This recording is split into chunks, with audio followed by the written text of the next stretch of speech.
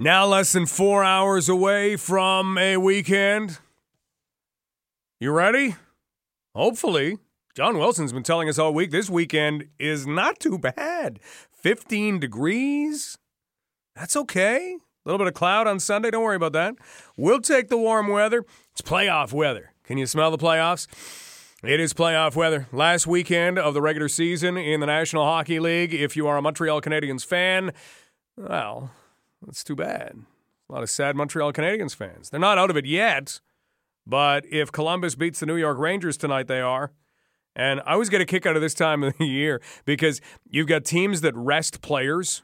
So in other words, they won't play them.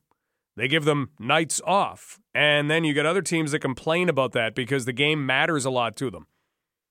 Don't complain. It's more the fans who do the complaining. Don't complain. Be better sooner. If you are in a position to rest players, you've earned that. You did better earlier. It's kind of like the people who hustle around at the last minute. Procrastinating has just taken them to the edge, and now, I gotta get this done, and I'm putting it. Okay, here, I got that report done for you. Whew. Is the report any good? No, it's done, but it's not any good. So there's something to be said about procrastination and avoiding that. Isn't that a weird thing? Yes, avoid procrastination. There's something else that I'm trying to make sense of right now. Here are a couple of the things that we have on the show today first, but there's something that I'm trying to make sense of. We are going to talk about how we may be able to live forever. Well, I don't know if we want to put it in that nutshell, but if you want to live a longer, healthier life, it could be a couple of decades away. And it has nothing to do with you exercising, and it has nothing to do with you eating right. Now, that doesn't mean you can sit around on the couch and fill your face with taquitos all day. I don't know if you could eat that many. The hot ones, you can only eat a few of those. I don't know anybody who could get through a bag of taquitos. But if you are somebody that is thinking, yeah, well, I'd just like to take advantage of the years of my life that I feel good. Could you imagine? Because, when you get into your 40s and 50s, all of a sudden your elbow starts to hurt and you have no idea why. And then it'll hurt for about 6 months, and then that goes away, and then your shoulder will start to hurt. There's always something hurting. I have no idea what it is. Is it the energy force in your body that's kind of going wonky? We're going to talk with a couple of doctors from the Mayo Clinic, and they've isolated these cells. And here's how to think of it. You've got these cells that as we age start to be nasty little beings in our bodies, and they start to kill other cells. And sometimes this can lead to the development of things like Alzheimer's. Sometimes it can just lead to overall aging. So if we could tell these cells, hey, Buster, I don't know what you call a cell that kills other cells and doesn't do much else. Hey, Buster, stop doing that. If we could do that, we may be able to make a big difference. Now, we have no role in this, but the doctors that we will speak with in about a half hour absolutely do. So it's not about making us live longer because, as you will hear them talk about, who wants to live to 130 if you feel 130? What about if you lived to 130, but you felt 25, 30 years old up until the time you were 90? Huh? What about that? Well, that would be all right. Well, I'd like that. So we'll find out exactly what they're doing because they've identified these cells and they have found ways to eliminate these cells. And they will warn us. This is not something that we should go out and throw into our bodies right now. They have compounds. They have things like that. They're testing them. They've tested them on mice. They've worked out very well on mice. Now they're starting to test them on humans. But you should not put this stuff into your body because I don't know if you've seen some of the individuals who do genetic testing and things just in their own homes. You can order all kinds of things online. You can put the compounds together yourself, and either you're injecting it into yourself or you're buying a lot of hamsters or whatever it is that you're doing in order to test this stuff out. Don't do that. Leave that to the professionals, and we'll talk to a couple of very, very important professionals. We will talk some London Knights hockey. We are also going to visit the province of Saskatchewan because we have reached 1 year since the crash that took the lives of so many people in the Humboldt Broncos family and the hockey community. And so we'll look back at what happened a year ago and look at what's happened in this past year. Plus, we are going to talk about Amber Alerts because that's something else that has come a long way, and it's come a long way in 10 years. If you think of the murder of Tori Stafford, and we've been hearing on the Craig Needles show from Tori's father, Rodney Stafford, and we know about what he has planned in making another trip to Ottawa. But overall, you have to go back to the time that Tori Stafford was abducted, and you have to look at what would have happened if an Amber Alert program had existed the same way it does now back then, because it wasn't the same. Changes were made shortly after that, and because of that. And now we've got an Amber Alert program that we've got to take maybe more seriously than we do, because what's been one of the biggest changes in the last year? Well, now we get the alerts on our cell phones. Well, we get a lot of alerts on our cell phones. And you have the people, and I'm not going to fit them with a name. I could call them all kinds of things. But let's just call them people. And what they do is they complain. And I don't believe there are very many of them. But they get picked up on in the media. I don't believe there are a lot of people who have the audacity to complain that, I am missing 19 seconds of my show because this alert has come on my screen, or my phone went off. I thought it was something important, and then I looked down, it was just an Amber Alert. That's an attitude that you do hear, and I think the media is to blame for picking up on stories like that, because I don't think it's too many people who feel like that. But when you look at what this has done, we're going to hear a success story in about 5 minutes. And that success story is going to talk about what did happen one night after an Amber Alert had been issued. And if I was to ask you right now, how many Amber Alerts have we had in the province of Ontario this year? What would you say? I don't know, 12, 20? Lots. Yeah, they happen all the time. 2. Just 2. That's it. How many did we have in 2018? I don't know. 20, 30. 1. Just 1. That was it.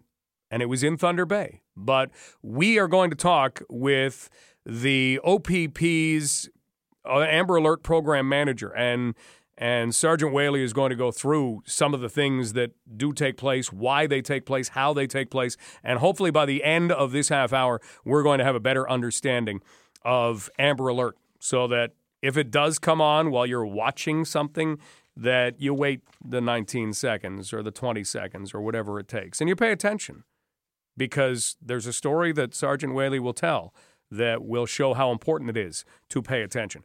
Here's the thing I'm having trouble understanding. Yesterday on Point with Alex Pearson, last night, we got to talking about a few things, and one of the things that came up was the story from Premier Doug Ford about $72 billion being spent by the province compensating its public service employees. So anybody that winds up being paid by the government. He had said $72 billion was spent per year in compensating the public service. And so I did some digging into this, because I thought, didn't we hear something a while ago that doesn't really sound the same? Because I did the math. You've got 650,000 public service employees. I think it works out to 1 in 11, but 650,000 public service employees in the province of Ontario. So if you take the $72 billion that Premier Ford contends is being paid, and you break that down per employee, you've got an average annual salary there of $110,769, or $110,769.23. I know that some public service employees are well paid, but I'm figuring that the average wouldn't come out like that.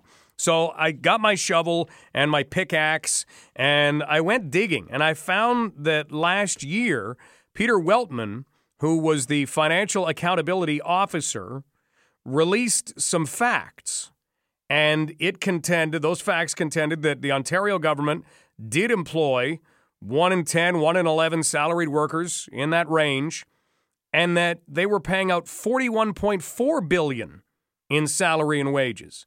How could we go from $41 billion to $72 billion in a year? Truth of the matter is we didn't. And it concerns me that the Premier has just kind of blurted out a number here. $72 billion. Where are you getting that number from? I don't know. Because he does blurt sometimes, doesn't he? So if you actually took the figures and took the $41.4 billion and divided by the number of employees, you get an average annual salary of $63,692.30. Still a good salary, but definitely more reasonable when you think about public sector employees than if the average salary was $110,000. And we do know that the premier would like to get rid of some jobs. He's made that very clear. The education sector is a place that seems to be on the radar. We don't know what's going to happen in the health sector in terms of jobs. We'll have to wait for the super agency to come into complete existence. But yeah, when your financial accountability officer is showing you data that says $41.4 billion is paid, and then about a year later you have the premier saying it's $72 billion, that's a big difference. That's a big difference. So I'm not ready to take that $72 billion at face value. Trying to figure that one out. We're going to take a break. We will talk Amber Alert in just a moment. When the alert goes off, there's a reason to pay attention. And that will be outlined by the Ontario Provincial Police and their Amber Alert Program Manager in just moments on London Live on Global News Radio, 980 CFPL.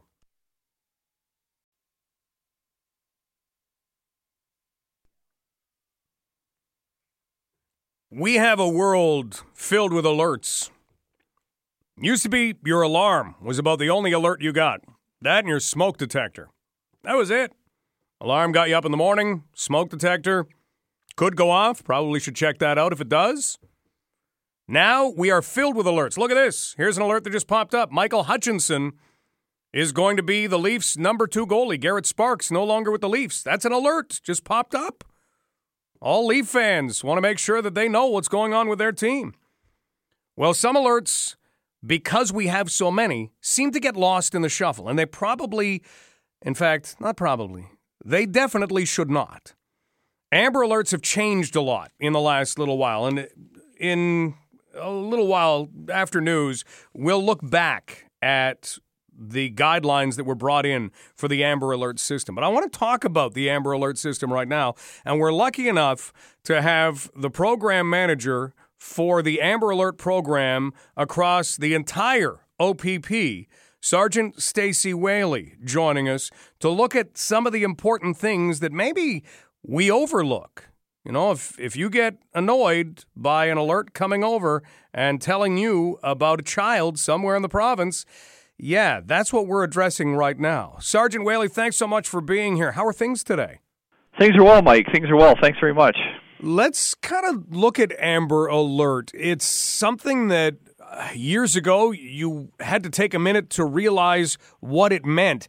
How close into the everyday vocabulary do you think Amber Alert is right now?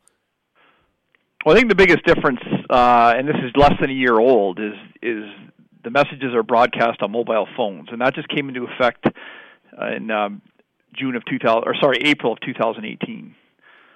So I think that's what the public is having a harder time getting their heads wrapped around. So no longer is it just their television program or their radio station being interrupted. It's much more personal than that now. And we've had people who have obviously expressed concern over that. I think their voices get a little loud than what the actual general public is feeling about this sort of thing. But when you look at the importance of issuing an Amber Alert and what it is designed to do, can you help us understand from a policing perspective what's happening when that message goes out, when it hits our phones, when it hits our TVs, when it hits the radio? Certainly. Quite simply, a child's life is at risk, and they're in grave danger. And through investigation and through the criteria, we've established that. And so when that notification goes out, and as a police community, you know, we've been involved in mobilization and engagement for a number of years now. So we're relying on the public for a lot of what happens out there, and the police can't do it alone. And Amber Alert is no different than that. So, and I bring you to the February 14th incident that started in Peel region, where even though we didn't locate the victim, as a direct result of somebody hearing the alert driving on the 400 near Orillia, was able to pick up that vehicle in the middle of the night, pick up that plate, alert the authorities, alert the OPP to the location of that vehicle, and we were able to make an apprehension. So that's just one example, a recent example of how the program works, and I'm sure that Good Samaritan didn't think in a million years as he's driving up the 400 that he was going to come across that vehicle, but he did. And then had the presence of mind to have paid attention to the Amber Alert, because a lot of times we get a lot of notifications, we get a lot of alerts, especially on our phones, and it's very easy to go, bah, and swipe it away, and it's gone. That person obviously didn't do that. Correct. No, and he deserves a lot of credit for that. And he stayed on the line for a number of minutes, and while officers got into position, and then they went off the 400 at that point. So he had to do more than just continue on his way in that case. So, which is above and beyond. But that's a great example of how effective it can be. We're talking with OPP Sergeant Stacey Whaley, Amber Alert Program Manager. Time is always so sensitive in cases like this. Sergeant Whaley, how do the police decide, yes, issue that Amber Alert? Well, there has to be, there is a criteria, and I'll get to that in a second, but investigative steps have to occur in order for the Amber Alert to kick in. So it's not automatic. Some cases it might be very, very close to automatic depending on those circumstances. Every case is different. So the OPP manages Amber Alert for the province of Ontario, but any police service in the province of Ontario can request an Amber Alert. So they do their investigation, or in some cases it might be the OPP, in our jurisdiction that does the investigation, make the request to our provincial operations center, and which is operated 24/7 and has a duty inspector at all times. And then that request is put in. There's three distinct things that have to occur for an Amber Alert to be authorized. The law enforcement agency has to believe that a child under the age of 18 years old has been abducted. We believe that the child is in danger, and there has to be a descriptive information about one or more of either the child, the abductor, or the vehicle. So all three of those things, and then one of the three subcategories in point number 3 that I mentioned, has to occur before we'll even consider it. How rare would you say Amber Alerts are in investigations? Last resort type of thing, or is it not even quite like that? Yeah, I wouldn't want to word it as a last resort, because it might be the very best thing that we can do at that time, and given the circumstances. I can tell you, though, in 2018 we had one for the whole province of Ontario, and that was up in the Thunder Bay area, and that was in May of 2018. We've had 2 so far in 2019, and so who knows? I mean, it's there are times when certainly we get called from other agencies saying, we've got a case, we're considering an Amber Alert, and because it just doesn't happen with a simple request like that. A little bit of work has to go into it on both ends, and then we may get a call saying, we got this resolved, we don't need the Amber Alert, thank you. So, I mean, those things do happen as well, and of course, when that happens, the alert does not go out. But the actual alerts have gone out twice so far in 2019, only one time in 2018. So, it doesn't happen often. I don't like to use the word rare, but certainly one could argue that it's rare. We're talking with OPP Sergeant Stacey Whaley on London Live. Sergeant Whaley is the Amber Alert Program Manager. If there was a message that you wanted all of us to know about Amber Alerts, what would that be? Well, the message is, again, that if an Amber Alert is being issued, a child's life is at stake. And I would like everybody to take that into perspective. And I get that if it's in another area of the province, the odds of somebody contributing significantly to locating the child are pretty slim. But because of geography and because of travel, and we can't take a chance. I mean, that's the way the Alert Ready program works. Is it encompasses the whole province, so that's what we're going to do. What I don't want to see is people can get upset about it and uptight about it, and I realize that, but you got to put it in perspective that a child's life is in danger, and we're doing everything we can to try to save that child's life. And it gets really, really complicated when people start calling 911 because they're uptight and upset that their phone's going off and it's inconveniencing them. It's not an appropriate reaction to that. And not only that, but it's putting other people at risk because it restricts and limits the use of 911 when people are using it for a reason that they're not supposed to. So after the dust settles, and if someone's still really upset about it, there are avenues that they can take to voice their frustration. I mean, the OPP has an email address that can be reached anytime at opp.ca, our website, and certainly the agency that's dealing with the missing child, while they're looking for the missing child, doesn't need to deal with the complaints in regards to the Amber Alert and the fact that it's inconvenient, while they're putting all their resources into trying to find a missing child. So I think it's a common sense approach, and people just need to use common sense. Well said. Sergeant Whaley, thank you so much for your time today in talking about this. You're welcome, Mike. Anytime. OPP Sergeant Stacey Whaley, Amber Alert Program Manager. So some of those common sense things, and absolutely that's what it is. It is common sense stuff. It doesn't come up very often, but look, you have somebody driving along at night, they look ahead of them and they say, yeah, wait a minute, that's from the Amber Alert. And next thing you know, the child is found safely. We'll take a break for news. This is Global News Radio, 980 CFPL. Still to come on the show, we're going to go to Saskatchewan. We also have a couple of interesting things that we don't normally do on Saturdays coming up tomorrow. We have the OHL priority selection, which is going to take place starting at 9 a.m., but you can come on over to the Bull and Barrel and join in some of the festivities there. And we do have a live draft show that's going to begin at 11 in the morning and run until 1 o'clock, where we're going to be talking about what the London Knights have done, some area players as well, where they've gone.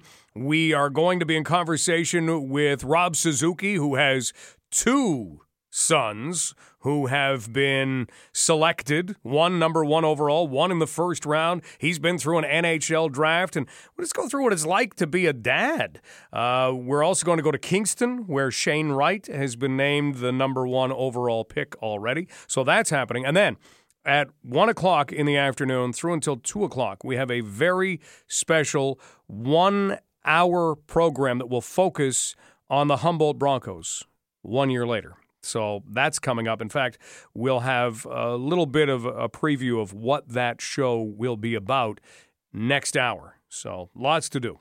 In the meantime, you like it here? You like this whole being on Earth thing? You having a good time? Hope so. Hope so. If you do, would you like to stay here as long as possible? Why not? Nowhere else to really go. Mars looks really boring. The moon would be fun for about a day. Then I think it would probably get pretty boring, pretty desolate. So, yeah, this is a good spot. Well, we've got a couple of doctors from the Mayo Clinic who are getting closer and closer to research and findings that could help us to, yes, live longer, and also could have a big impact on either preventing things or putting things off when it comes to dementia and Alzheimer's. We're going to meet those two doctors next on London Live. This is Global News Radio, 980 CFPL.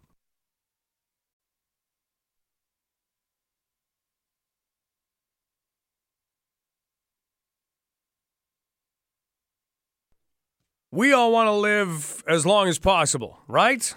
Let's hope so. Aging is a tough thing. Well, there are scientists who've been looking for that so-called fountain of youth forever. And we are lucky enough to be able to talk to a couple of people who have identified something that is in the field of senolytics. You don't even have to know what that is. We're going to learn all about it. Dr. Tamara Cicogna and Dr. James Kirkland join us right now on London Live to go through senolytics and some of the things that they have been uncovering at the Mayo Clinic. Dr. Ciconia and Dr. Kirkland, thank you for your time today. Thanks. Thank you. Let's get into, first off, I guess, senolytics, because that's not a term that we necessarily hear a lot about, but I imagine it doesn't leave your minds very often. Yeah, in fact, we began thinking about this very hard back in 2004. We wanted to think of a way of getting rid of these cells, which accumulate with aging, and they also appear in areas where age-related diseases like Alzheimer's disease or heart attacks or strokes or diabetes begin. And these are cells that produce toxins that kill other cells, that cause dysfunction at a distance. Even if there are senescent cells in one place in the body, they can affect the entire body. And they can spread to normal cells. So they can confer their characteristics on normal cells and turn them into senescent cells. The thing about them is that they're very resistant to dying. So once they form, even though they're killing cells around them, they themselves survive. So we wondered for a long time. We did the usual drug screening approaches, didn't get anywhere, and then we had an idea back in 2013 that, why aren't they killing themselves? Why are they able to kill cells around them, but they themselves survive? So we actually used a computer approach to figure out that they've got what we call pro-survival networks, pathways and processes that go on that they use to defend themselves against the things that they're killing other cells with. So it was a short step from there to figure out whether we could disable key points on these networks that allow these cells to survive their own hostile environment. And so we used what we call a hypothesis-driven approach. We didn't actually screen for drugs. We knew what the drugs should do that we wanted to use, and we pulled them basically off the shelf because we knew the mechanism of action that we were after. And we found that these drugs actually killed senescent cells in culture dishes, human senescent cells, but they left normal cells alone. In other words, they allowed these cells in a period of about 18 hours after we transiently disabled these pathways that they used to protect themselves, they allowed these cells to basically commit suicide. Then we tried them in mice, and we found that we were able to eliminate the senescent cells that accumulate with aging or after radiation or after chemotherapy or in the context of high-fat feeding and diabetes and in other situations where senescent cells accumulate and where they appear to contribute to mouse and human diseases. So we found there are some, now it's counting to over 30 conditions that we get some indication that we can delay, prevent, or alleviate in mice, which you'd expect if you're targeting a fundamental aging process, because we know that aging is the main risk factor for the bulk of the chronic diseases that account for most morbidity, mortality, and health expenditures. For example, your risk of getting Alzheimer's disease is 80% explained by your chronological age. So our view was that potentially fundamental aging processes, like accumulation of senescent cells, may be a root cause contributor not only to aging changes that occur in people, but also to all of these age-related diseases. And we were interested in this because, for example, if you cured heart attacks in older people, they would be instead choosing basically to die from Alzheimer's disease or some cancer, because all these diseases are age-related, they cluster in people. Anybody can think of elderly people they know who have 5 or 6 different conditions and are on 10 or 20 medications. I, as a geriatrician, see this all the time.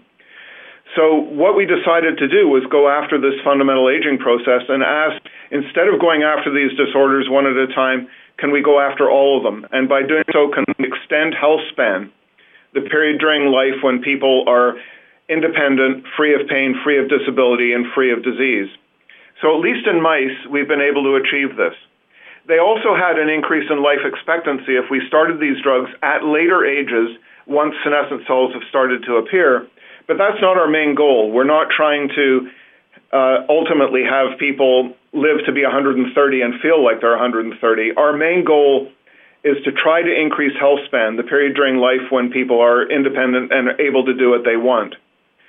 So now that we've seen that these things occur in mice and that other laboratories have replicated what we found with the initial compounds we discovered, additional senolytic compounds are being discovered. We call them senolytic because they destroy senescent cells.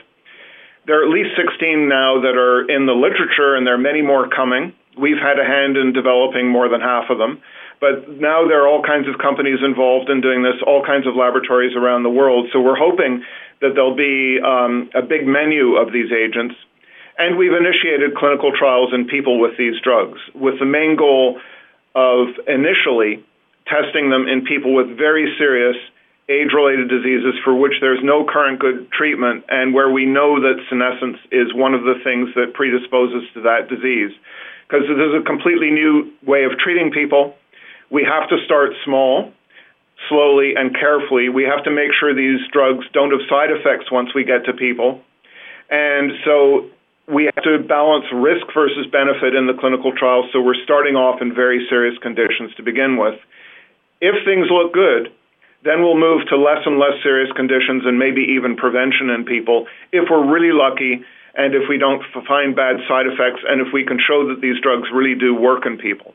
Wow. We're talking with Dr. Jim Kirkland and Dr. Tamara Ciccone from the Mayo Clinic. We're talking about senolytics, but we're looking at something that could change humans. Dr. Ciccone, when you look at how this may play out, we always wonder about how long it takes researchers to go from mice to humans. You're mentioning human trials now, Dr. Kirkland, but Dr. Ciccone, what would be a timeline on this that would be tangible?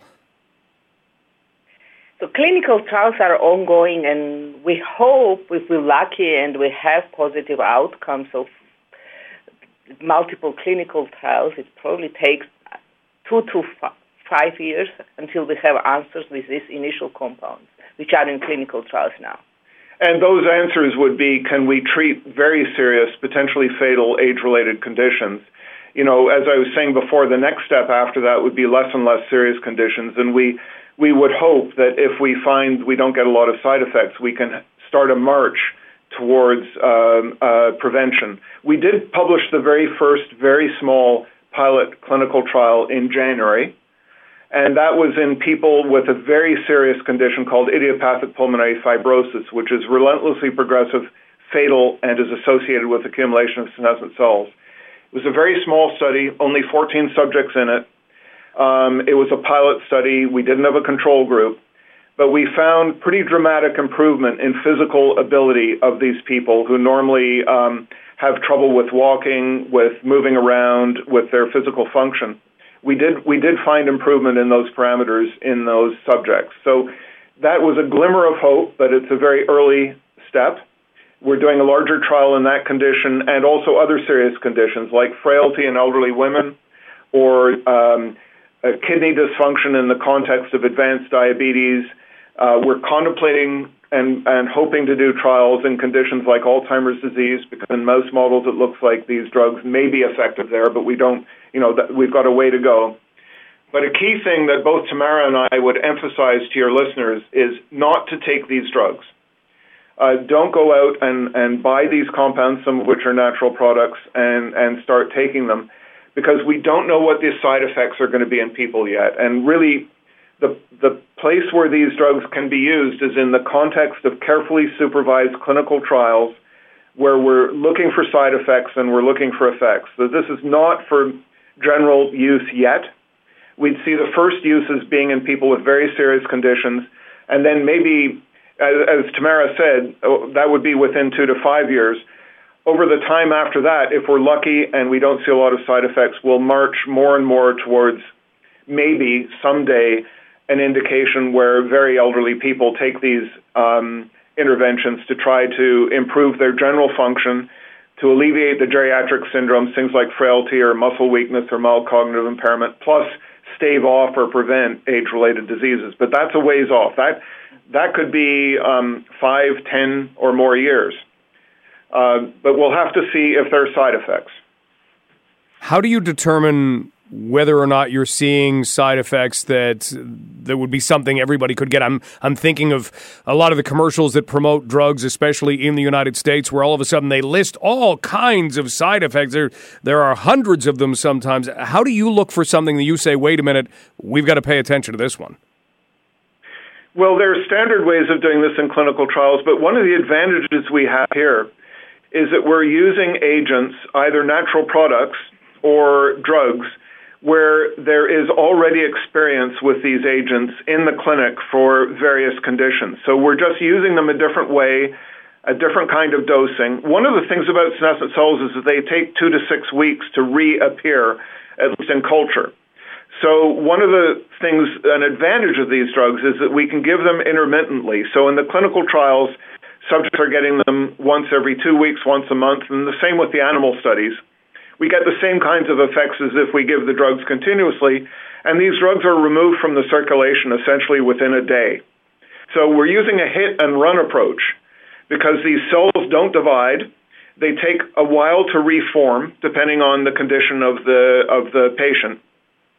So we can give them intermittently, and there's already quite a bit of knowledge about these drugs in other contexts and what their side effects are. So we're hopeful, cautiously hopeful, that that gives us at least a bit of an insight into their safety profiles. And it also meant that we were able to get regulatory approval much more rapidly to do these trials than would normally be the case. So we're hoping by using this strategy of repurposing drugs that we could move faster. We're talking with Dr. Jim Kirkland and Dr. Tamara Ciccone from the Mayo Clinic about senolytics and about some of the advancements that are coming. One final thing, and that would be, if we look big picture again, you mentioned don't go out, don't find the compounds, don't be ingesting this, allow the scientists and the researchers to do their work. But big picture one day, if we're looking at expanding that healthy lifestyle part of our lives where you don't have the chronic pain, you don't have the chronic illnesses, could we see this available to, or made available to humans, period, just to take when you're in your 30s, 40s, 50s, kind of like we take vitamins now? Would that be a big picture idea?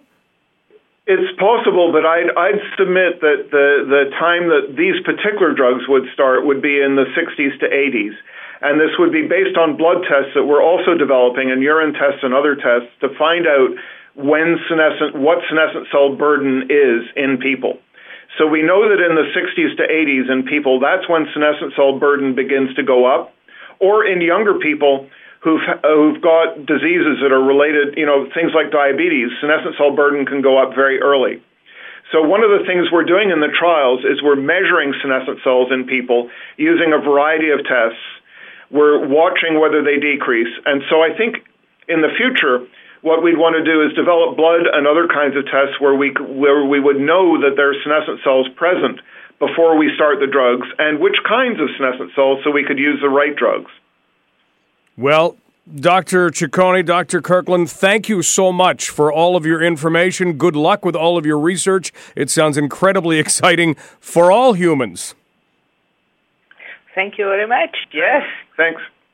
We have Dr. Jim Kirkland, Dr. Tamara Ciccone from the Mayo Clinic, and this is what they're looking at, the cells that kill off other cells around them. And these pesky things, they're in us as we age, and you can't do anything about it.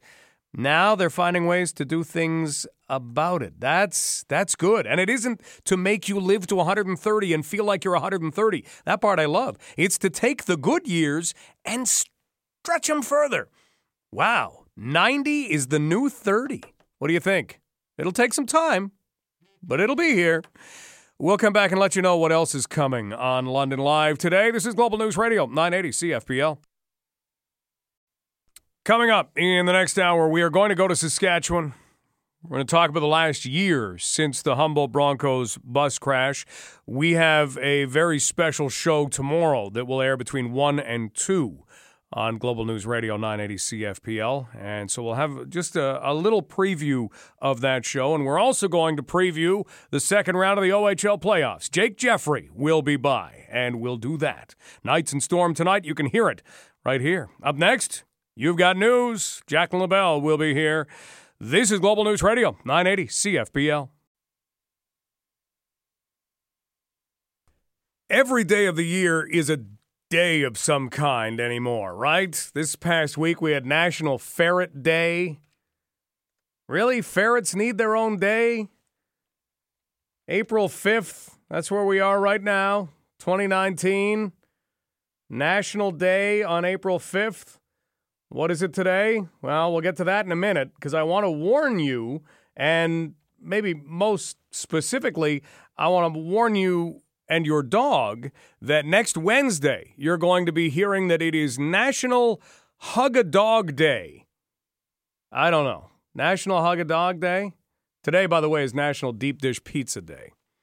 That's fine. You can eat a deep dish pizza, but you can't really find one of those in that many places. And I warn you, if you go to Chicago and you try a deep dish pizza, be careful where you go and be ready for what it is. You know, you start thinking, wow, this is going to be great.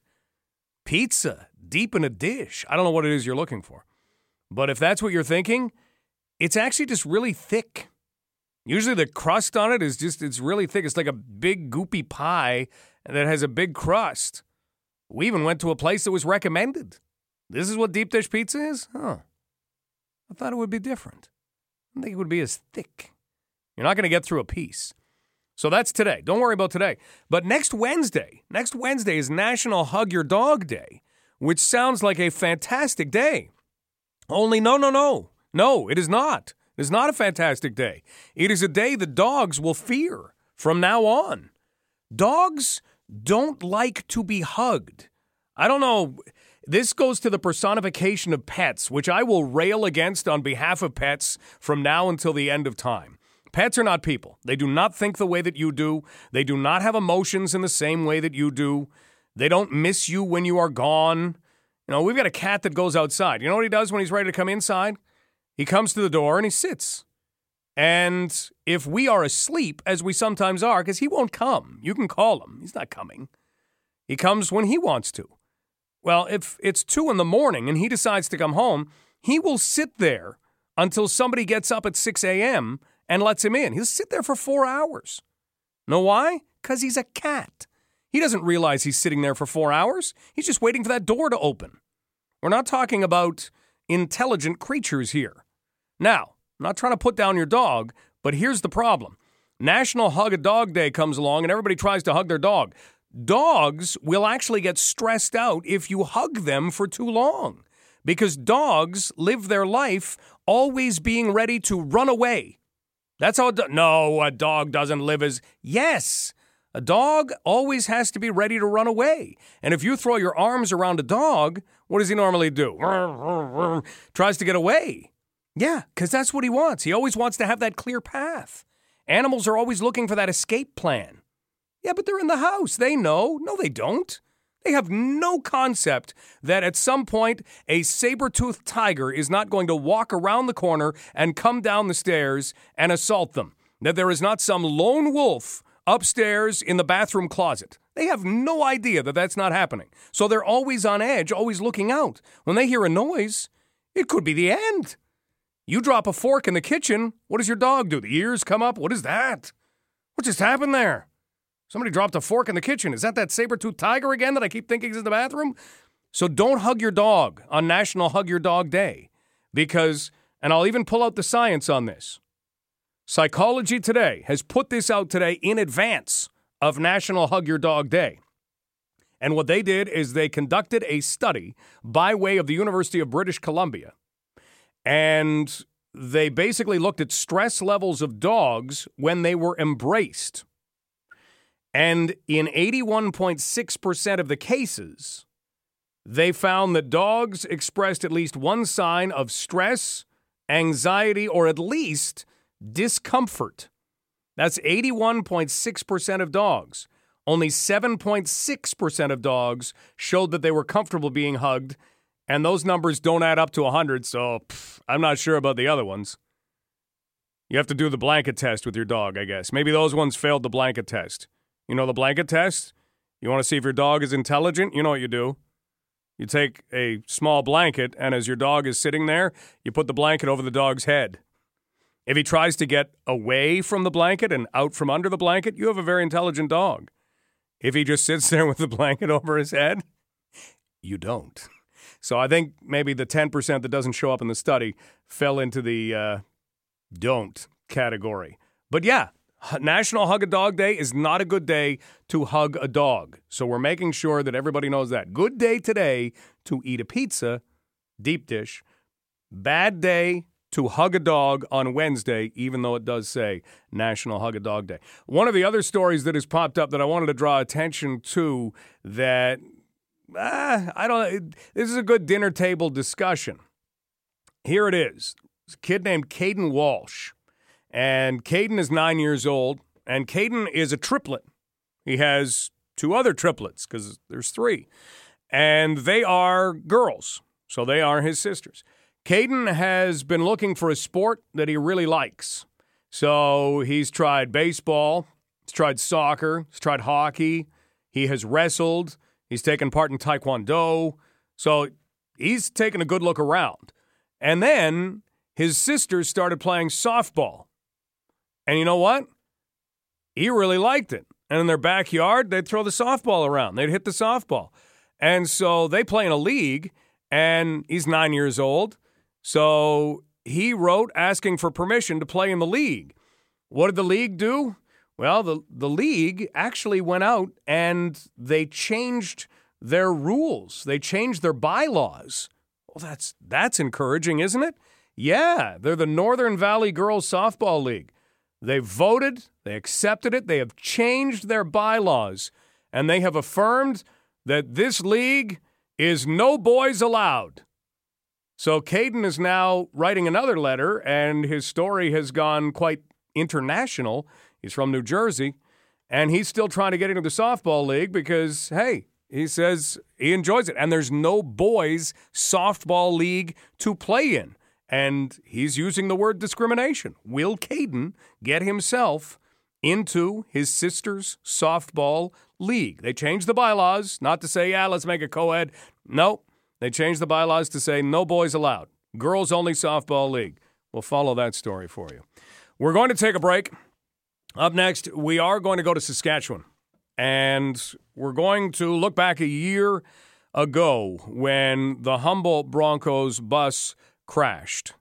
It was essentially a year ago, what would be tonight. It was a Friday night, but we have 365 days. The actual year that we will make note of comes up tomorrow. And we do have something that we will have for you starting at 1 o'clock tomorrow. We'll have a preview of that in just a few minutes. And we're also going to talk with Lucas Punkeri, one of the reporters who covered the story, being in Saskatchewan at the time. And we'll go through how this kind of became the story that it was, the impact that it's had on the province, and kind of how things are in Saskatchewan right now. So Lucas is coming up in just a couple of minutes, plus a preview of a 1-hour special that will air tomorrow that will look at the Humboldt Broncos bus crash and just about everything that has been involved in it so far. We learned yesterday, the wheels continue to move slowly. Yesterday we looked at the trucking industry, and we looked at changes that have been made. And Ontario has always had, some provinces call it MELT, which is kind of entry-level training. And so in Alberta and in Saskatchewan and in Manitoba, you didn't have the same sort of restrictions. And we had an Alberta trucking company involved in this tragedy. And so now they have changed things in Alberta. They've changed things in Saskatchewan. They will be changing things in Manitoba. The other thing that was brought out, and the head coach of the Humboldt Broncos, who took over at the beginning of the year, he didn't stay all year, Craig Oystrick, had really started a campaign right off the bat for everybody traveling on coach buses to wear seatbelts. Coach buses a lot of times do have seatbelts, but they just aren't worn. I mean, it's strange. You get into a car right now and you buckle yourself in. You get onto a plane and you even have the seatbelt sign still. And now we've even been told to get into the practice of when you're on an airplane, because it used to be, oh yeah, we're at altitude, no problem, get up, run around. Now it's, no, planes can lose altitude, we should keep that seatbelt on. So we've got a plane, we've got a car, For whatever reason, trains do not have the same kind of seatbelt restrictions, and certainly buses do not. We've talked at length about school buses, and it does break into liability a lot of times, and concern that if you had to get a small child out of a seatbelt because they had to get out of the vehicle as quickly as possible, maybe you could not. So there is still a catch-22 in school bus seatbelts. For coach buses, they're there, but they are not mandatory. You know, you don't get the dinging noise at the front of the bus if no one is wearing a seatbelt. And there are a lot of times when I sit on the coach bus that the London Knights drive around, and I look up and I look at the top of the roof, and I look at just the configuration of the bus, given what took place in the Humboldt Broncos bus crash. And I have worn the seatbelt this year, but I can't even admit to you that I've worn it every single time. And that should probably change. And I don't have a good reason for that other than you just get on the bus and you get doing things and you hadn't put it on. I have worn it, but I'd say even a majority of the time, I'm not. And that still needs to become something that I think changes. So we're still at slow progress. We really are. From something that is as tragic and as awful, something you hope never, ever would happen in the first place, to where we are now a year later. There's been very little that has changed, but there's still a lot of discussion going on. So maybe, just maybe, that's what ultimately makes change in the end. Next, we'll head for Saskatchewan, and we'll bring you just a little preview of what you'll be hearing tomorrow at 1 o'clock. This is London Live on Global News Radio, 980 CFPL.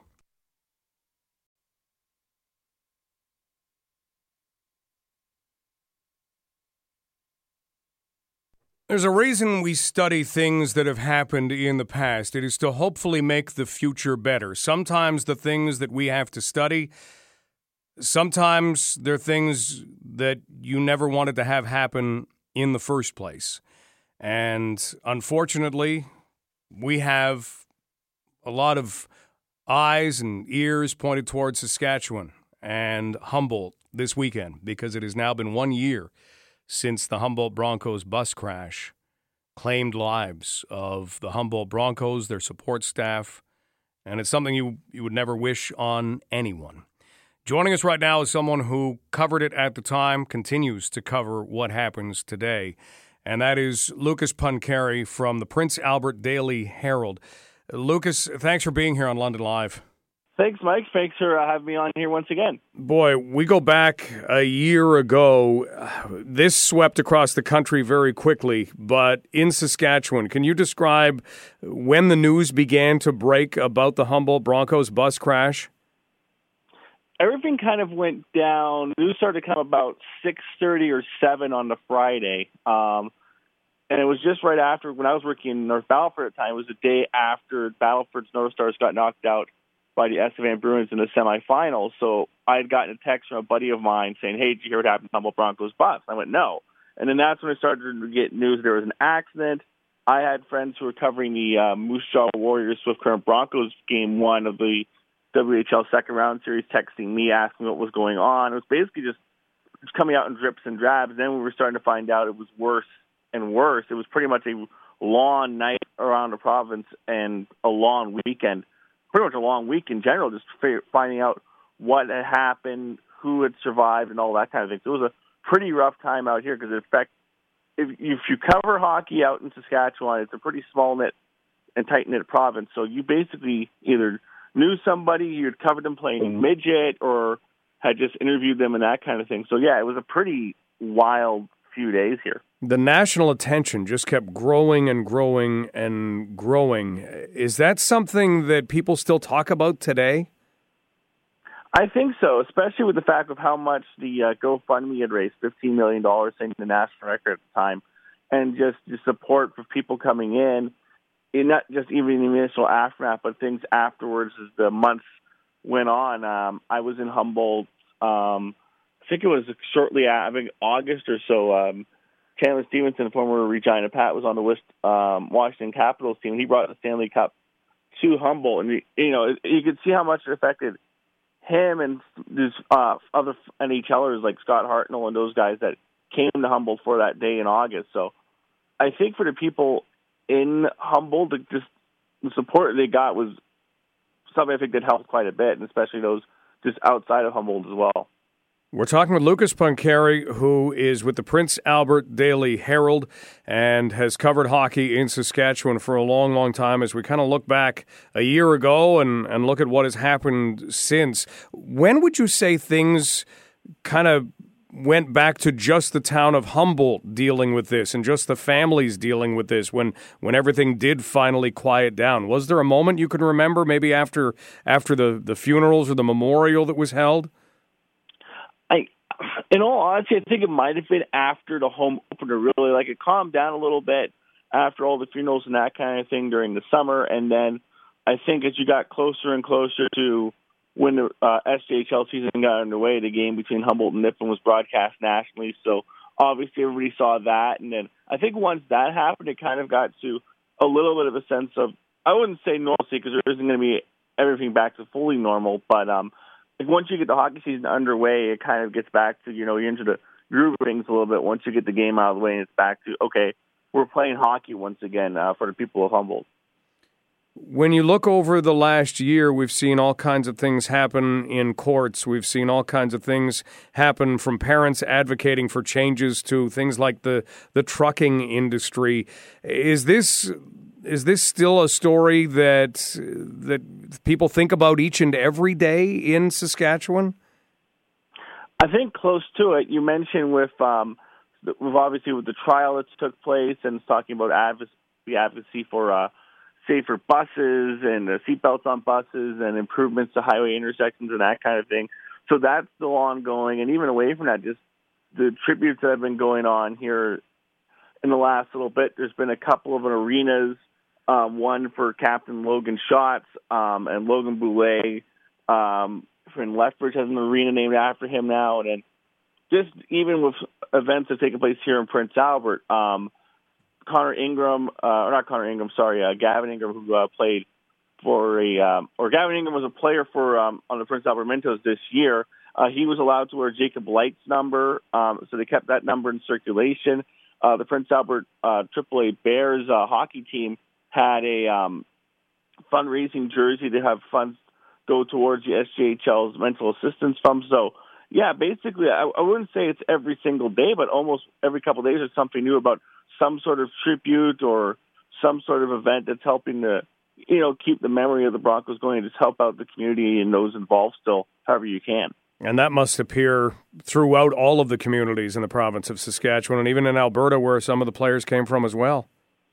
Yeah, I know there was there's 4 players from St. Albert who were on that team: Jackson Joseph, Logan Hunter, Connor Luke, and Stephen Wack, who all passed away. And there's been scholarships that have been set up for those who played in that community. So, yeah, it's all over. And even like teams that are in Junior A that those players used to play for retired their jersey numbers. So, yeah, if you go all over the West, it's something that I think no matter where you go, you have someone that's affected by it. Lucas, thanks so much for spending some time with us today. Thanks, Mike. Anytime. That is Lucas Puncheri from the Prince Albert Daily Herald. So you think about how news travels, and that's kind of what it was. And then it built and it built and it built, and it became one of those tragedies that we will remember forever. We are going to have, again, a very special show tomorrow starting at 1 o'clock in the afternoon, and it will look at a number of different things that have occurred since, and it will look back at the time of the crash as well. So that's coming up at 1 o'clock. We will actually have an excerpt of that show that we'll play after news with Jacqueline LaBelle. And then we're going to look ahead to tonight.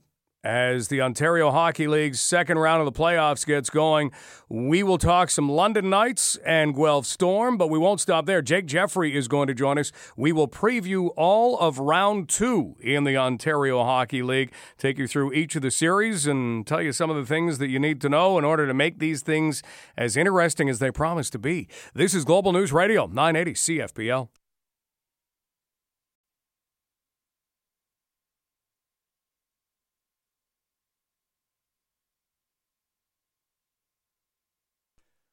We have a couple of things happening tomorrow that I want to make mention of. One is our London Knights draft show. We'll be at the Bull and Barrel. We'll be live on the air from 11 until 1. The OHL priority selection gets going at 9 a.m., and there are some area players who are going to be selected. We're going to follow their stories. We are also, of course, going to follow the London Knights story and talk a lot about what the Knights are doing. But we also have some different perspectives from scouts. We're also going to go to Kingston, where they have already announced that Shane Wright is going to be the first overall pick.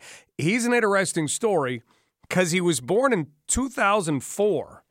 And as much as the rest of the players being drafted tomorrow were born in 2003, he's a year early. He applied for exceptional status in much the same way that players like Aaron Ekblad and John Tavares and Connor McDavid have done, and he was granted that exceptional status.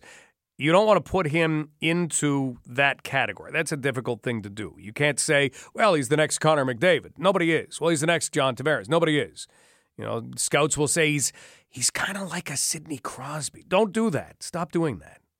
We don't know what he is yet. He's a really good player, and he's good enough, and he's mature enough to play in the Ontario Hockey League.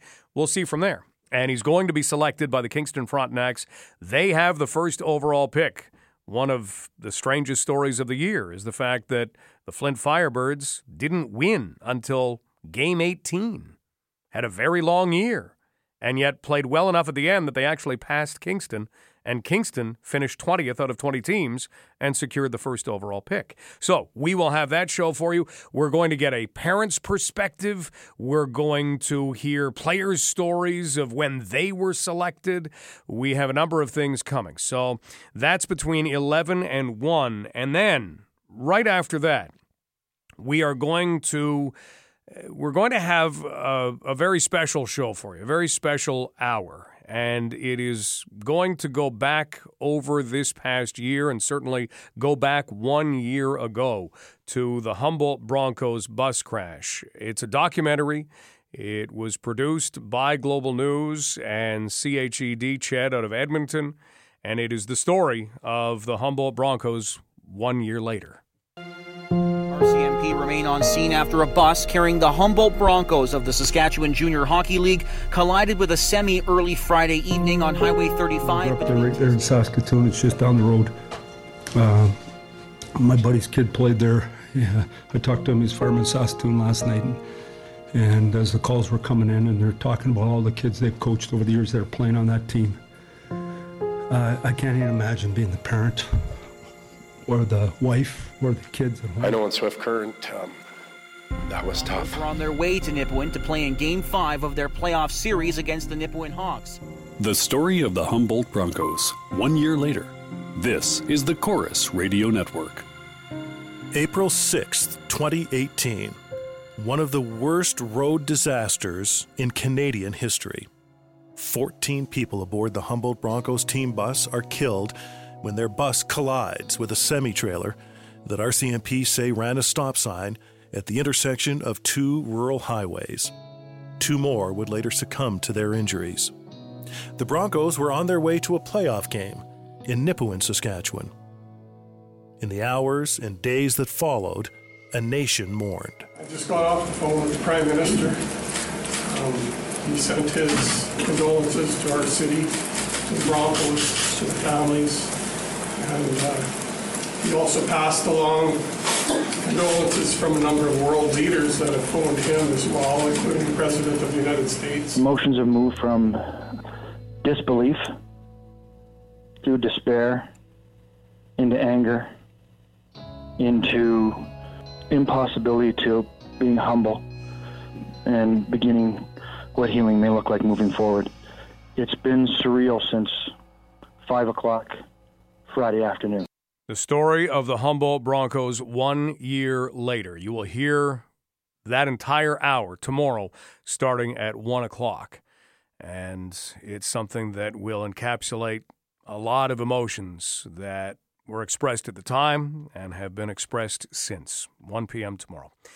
Next up, we're going to preview round 2 of the OHL playoffs. It begins tonight. We'll have the London Knights and the Guelph Storm. Coverage starts at 6:30. We'll have an hour-long pregame show, get you set, take a look at how the series could play out, because really, it could play out in any number of ways. If you want it in a nutshell, the London Knights are faster. The Guelph Storm are bigger. But both are incredibly skilled, and both have every opportunity to win this series. I don't know how to pick it. Jake Jeffrey will join us in a moment. Maybe he'll know. This is Global News Radio, 980 CFPL. If you were to look back over the first round of the Ontario Hockey League playoffs, it was a lot like watching the sunset. It was amazing, because it always is, but it was nothing out of the ordinary. The fastest a first round can be played in the Ontario Hockey League is 32 games. There are 8 series. They are best of 7s. If all of them were to be 4-game sweeps, it would take 32 games to play that first round. Well, that's never happened before. Yeah, well, this year it took 35. It went by pretty quickly, and there were very decisive victories, leaving us with 8 teams. 8 teams who kind of separated themselves from the pack throughout the 2018-2019 season. Jake Jeffrey and I do something called Around the OHL each and every week. It is an OHL podcast, and we talk to coaches and players. We talk about the big stories in the Ontario Hockey League, and Jake joins us now as we kind of break down the second round of the OHL playoffs and look at the 4 series that will begin tonight. Jake, let's start with the London Knights and the Guelph Storm, because this is a series everyone seems to be having a whole lot of trouble picking a winner for.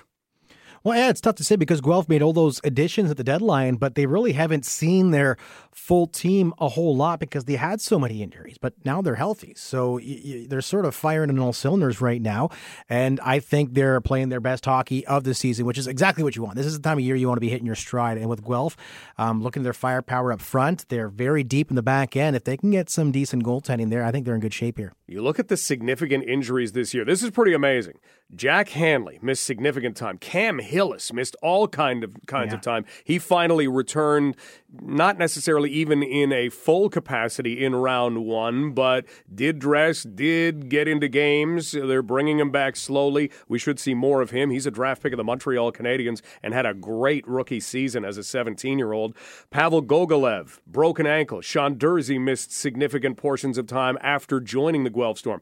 Keegan Stevenson, even Alexei Toropchenko. The thing about Guelph, and it's going to be interesting to see how they use their top 2 lines, when they first acquired Nick Suzuki and Mackenzie Entwistle and some of those deals before the deadline, they were playing on different lines. And you had Nick Suzuki and Isaac Ratcliffe put together almost instantly, but they were playing with Nate Schnarr, and it was a deadly line. Very difficult to deal with. It seems that George Burnett has now turned that into 2 top lines, because Alexei Toropchenko has been playing very well. He's a draft pick of the St. Louis Blues, and he's been out there along with Nate Schnarr and Liam Howell. And that leaves Mackenzie Entwistle, who won a championship last year with Hamilton, and Ratcliffe and Suzuki. So those are 2 lines that are tough to deal with. And then if you can get through that, you still have a lot of firepower that would throw Hillis in, and it throws in Cedric Ralph, whose motor never stops, and then a very deep defense. So that's what Guelph brings, and like you say, health has them rolling. The London Knights,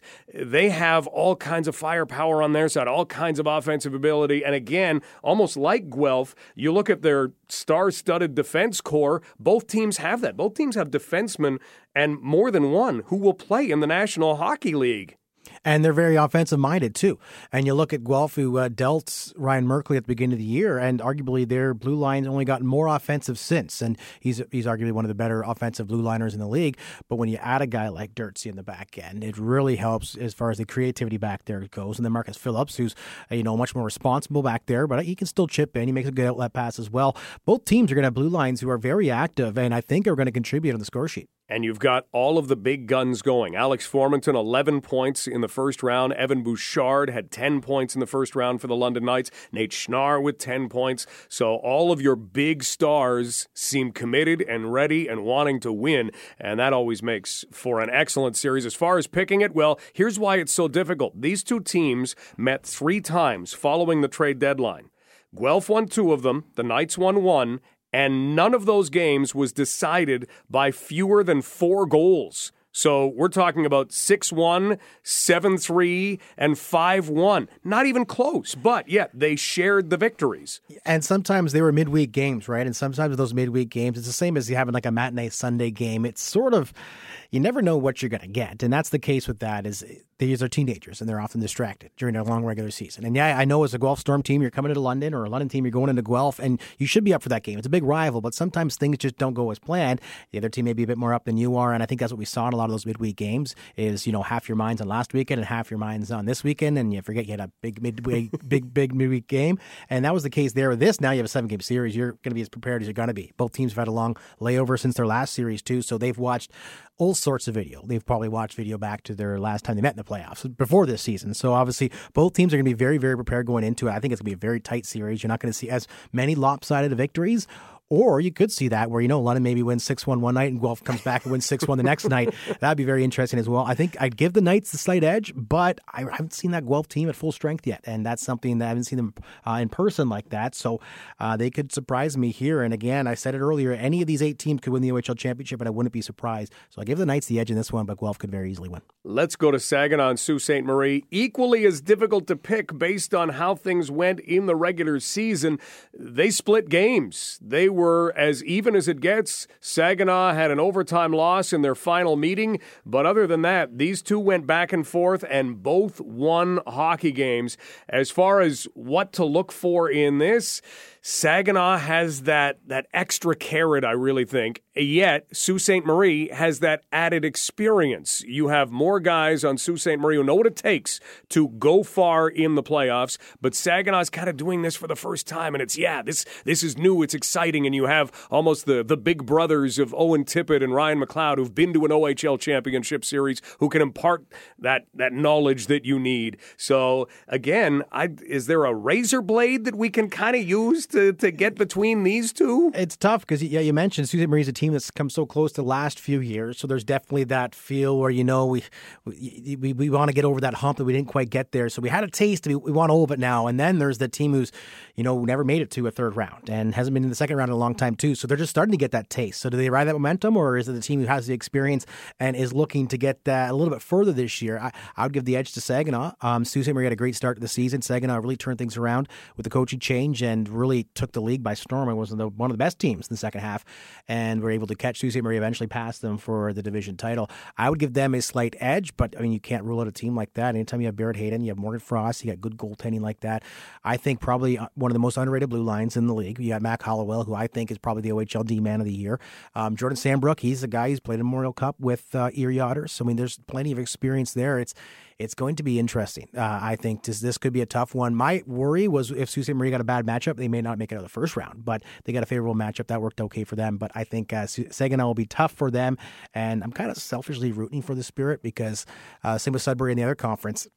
You haven't been there in a while. Get there. I'd love to see those other markets making a bit of noise, and I think Saginaw's done it this year, and I'm hoping they can make a bit more noise. Never been out of the second round. Let's go to Sudbury. They've never won an OHL championship in all the years. They were back in the Cooperall days. They have never won an OHL championship. Now they have to try and take out the top team in the league in the regular season. Hamilton Spectator Trophy winners, the Ottawa 67s. Quentin Byfield led all 16-year-old rookies, had 3 goals and 7 points in the first round in 4 games. The Ottawa 67s had the highest offensive output in the opening round. They were averaging 5.75 goals per game.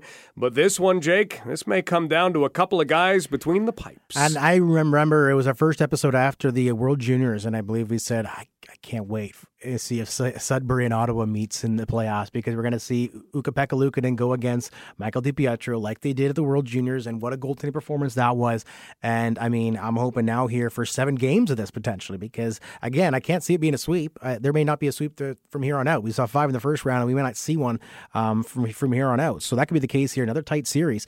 But also if one of those goalies gets hot, one of those teams gets hot, then, you could see it being a 5-game series, all of them 2-1 games. I'm really intrigued. Playoffs is great for underdog stories, and you see teams' defensive structures, scoring big goals, but I love a good old-fashioned playoff goalie performance that really just steal a playoff game or steal a series, and I think both goalies have that potential this year. Ottawa has more depth, and the interesting thing coming out of the first round, Ottawa got 11 of their 23 goals against Hamilton, not from guys like Ty Felleber and Austin Keating and Marco Rossi, who we heard so much about during the regular season, from Graham Clark, from Mitchell Holscher, and Noel Hoffenmeyer, a defenseman. 11 of their 23 goals came from those guys. This one becomes Ottawa's to lose because of where they come in. But yeah, old-fashioned goaltending battle, we've got it. Now, finally, we've got Niagara and Oshawa, 2 teams who made a trade. Oshawa, remember, said, here are 2 veteran guys, Jack Studnicka and Matt Broussard. Niagara, would you like them? They said, yes, we'll give you draft picks and a very, very talented young defenseman named Leighton Hewitt. Now they're meeting in the second round. You would think, okay, well, that means Oshawa was saying, yeah, we're thinking about next year, but they haven't played like a team that's been thinking about next year. Niagara came into this year, and they were very committed from the start. They believe this is their year. How close a series is this in your mind? I think this is very close, and we've talked about the Oshawa's trade deadline and how they handle it, and how I think we both quite liked it, which, they sort of looked at it, we want to not win this year, we want to win this year and next year, and that's the position they're in. They traded away the captain, which, most teams are going for it don't do. And it's no knock on Jack Studnicka either. He's a Boston Bruins pick, and he's a heck of a prospect, but it just seems to be too good of a deal for them to pass up. And you look for the most part of their season, they didn't even have Leighton Moore in the lineup, who was the big piece, that first-round pick, that 202 draft pick, who's going to be a big part of that team going forward. He only got into the lineup after coming back from an injury at the last few weeks of the regular season. So I think Oshawa, their future is brighter because of this deal, but I think their present is still very bright as well. And this could be a tough one. I mean, there's talking about goaltending, Stephen Dillon had a great first round, and Kyle Kaiser may be secretly one of the best goalies in the OHL this year. That's another good goaltending matchup, and I think this one could go the distance. Well, we'll see what does take place. Starting tonight, 4 series begin. Jake, thank you so much for the time and the expertise. I want to say hi to Lynn Johnson. I got a chance to meet Lynn today. She was into the station. She was one of our ticket winners this past week. Won tickets to go and see the London Knights and the Guelph Storm in game number 2. But game number 1 comes up tonight, and that will be a 6:30 start. And we'll break it down for you, and then we'll let the puck drop, because that's the only way we're truly going to figure out what's going to happen. We've had people calling all day asking about which goaltender is starting tonight. Knights haven't said. They have not said. Jordan Coy played all of the games against the Windsor Spitfires to begin and end round 1, and he played the game against Saginaw to end the season. So we'll see. Will it be Jordan Coy? Will the Knights make a change?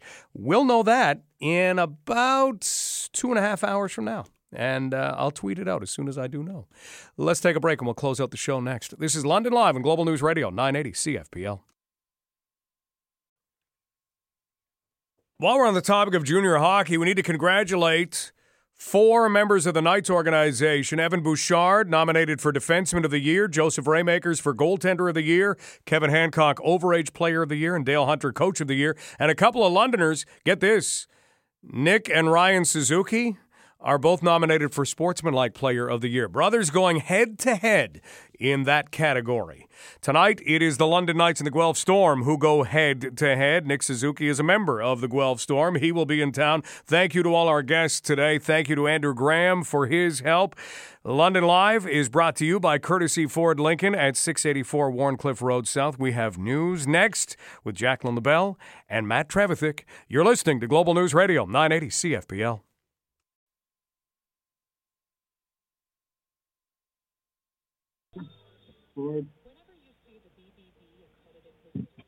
Testing 1 2 3. Testing 1 2 3.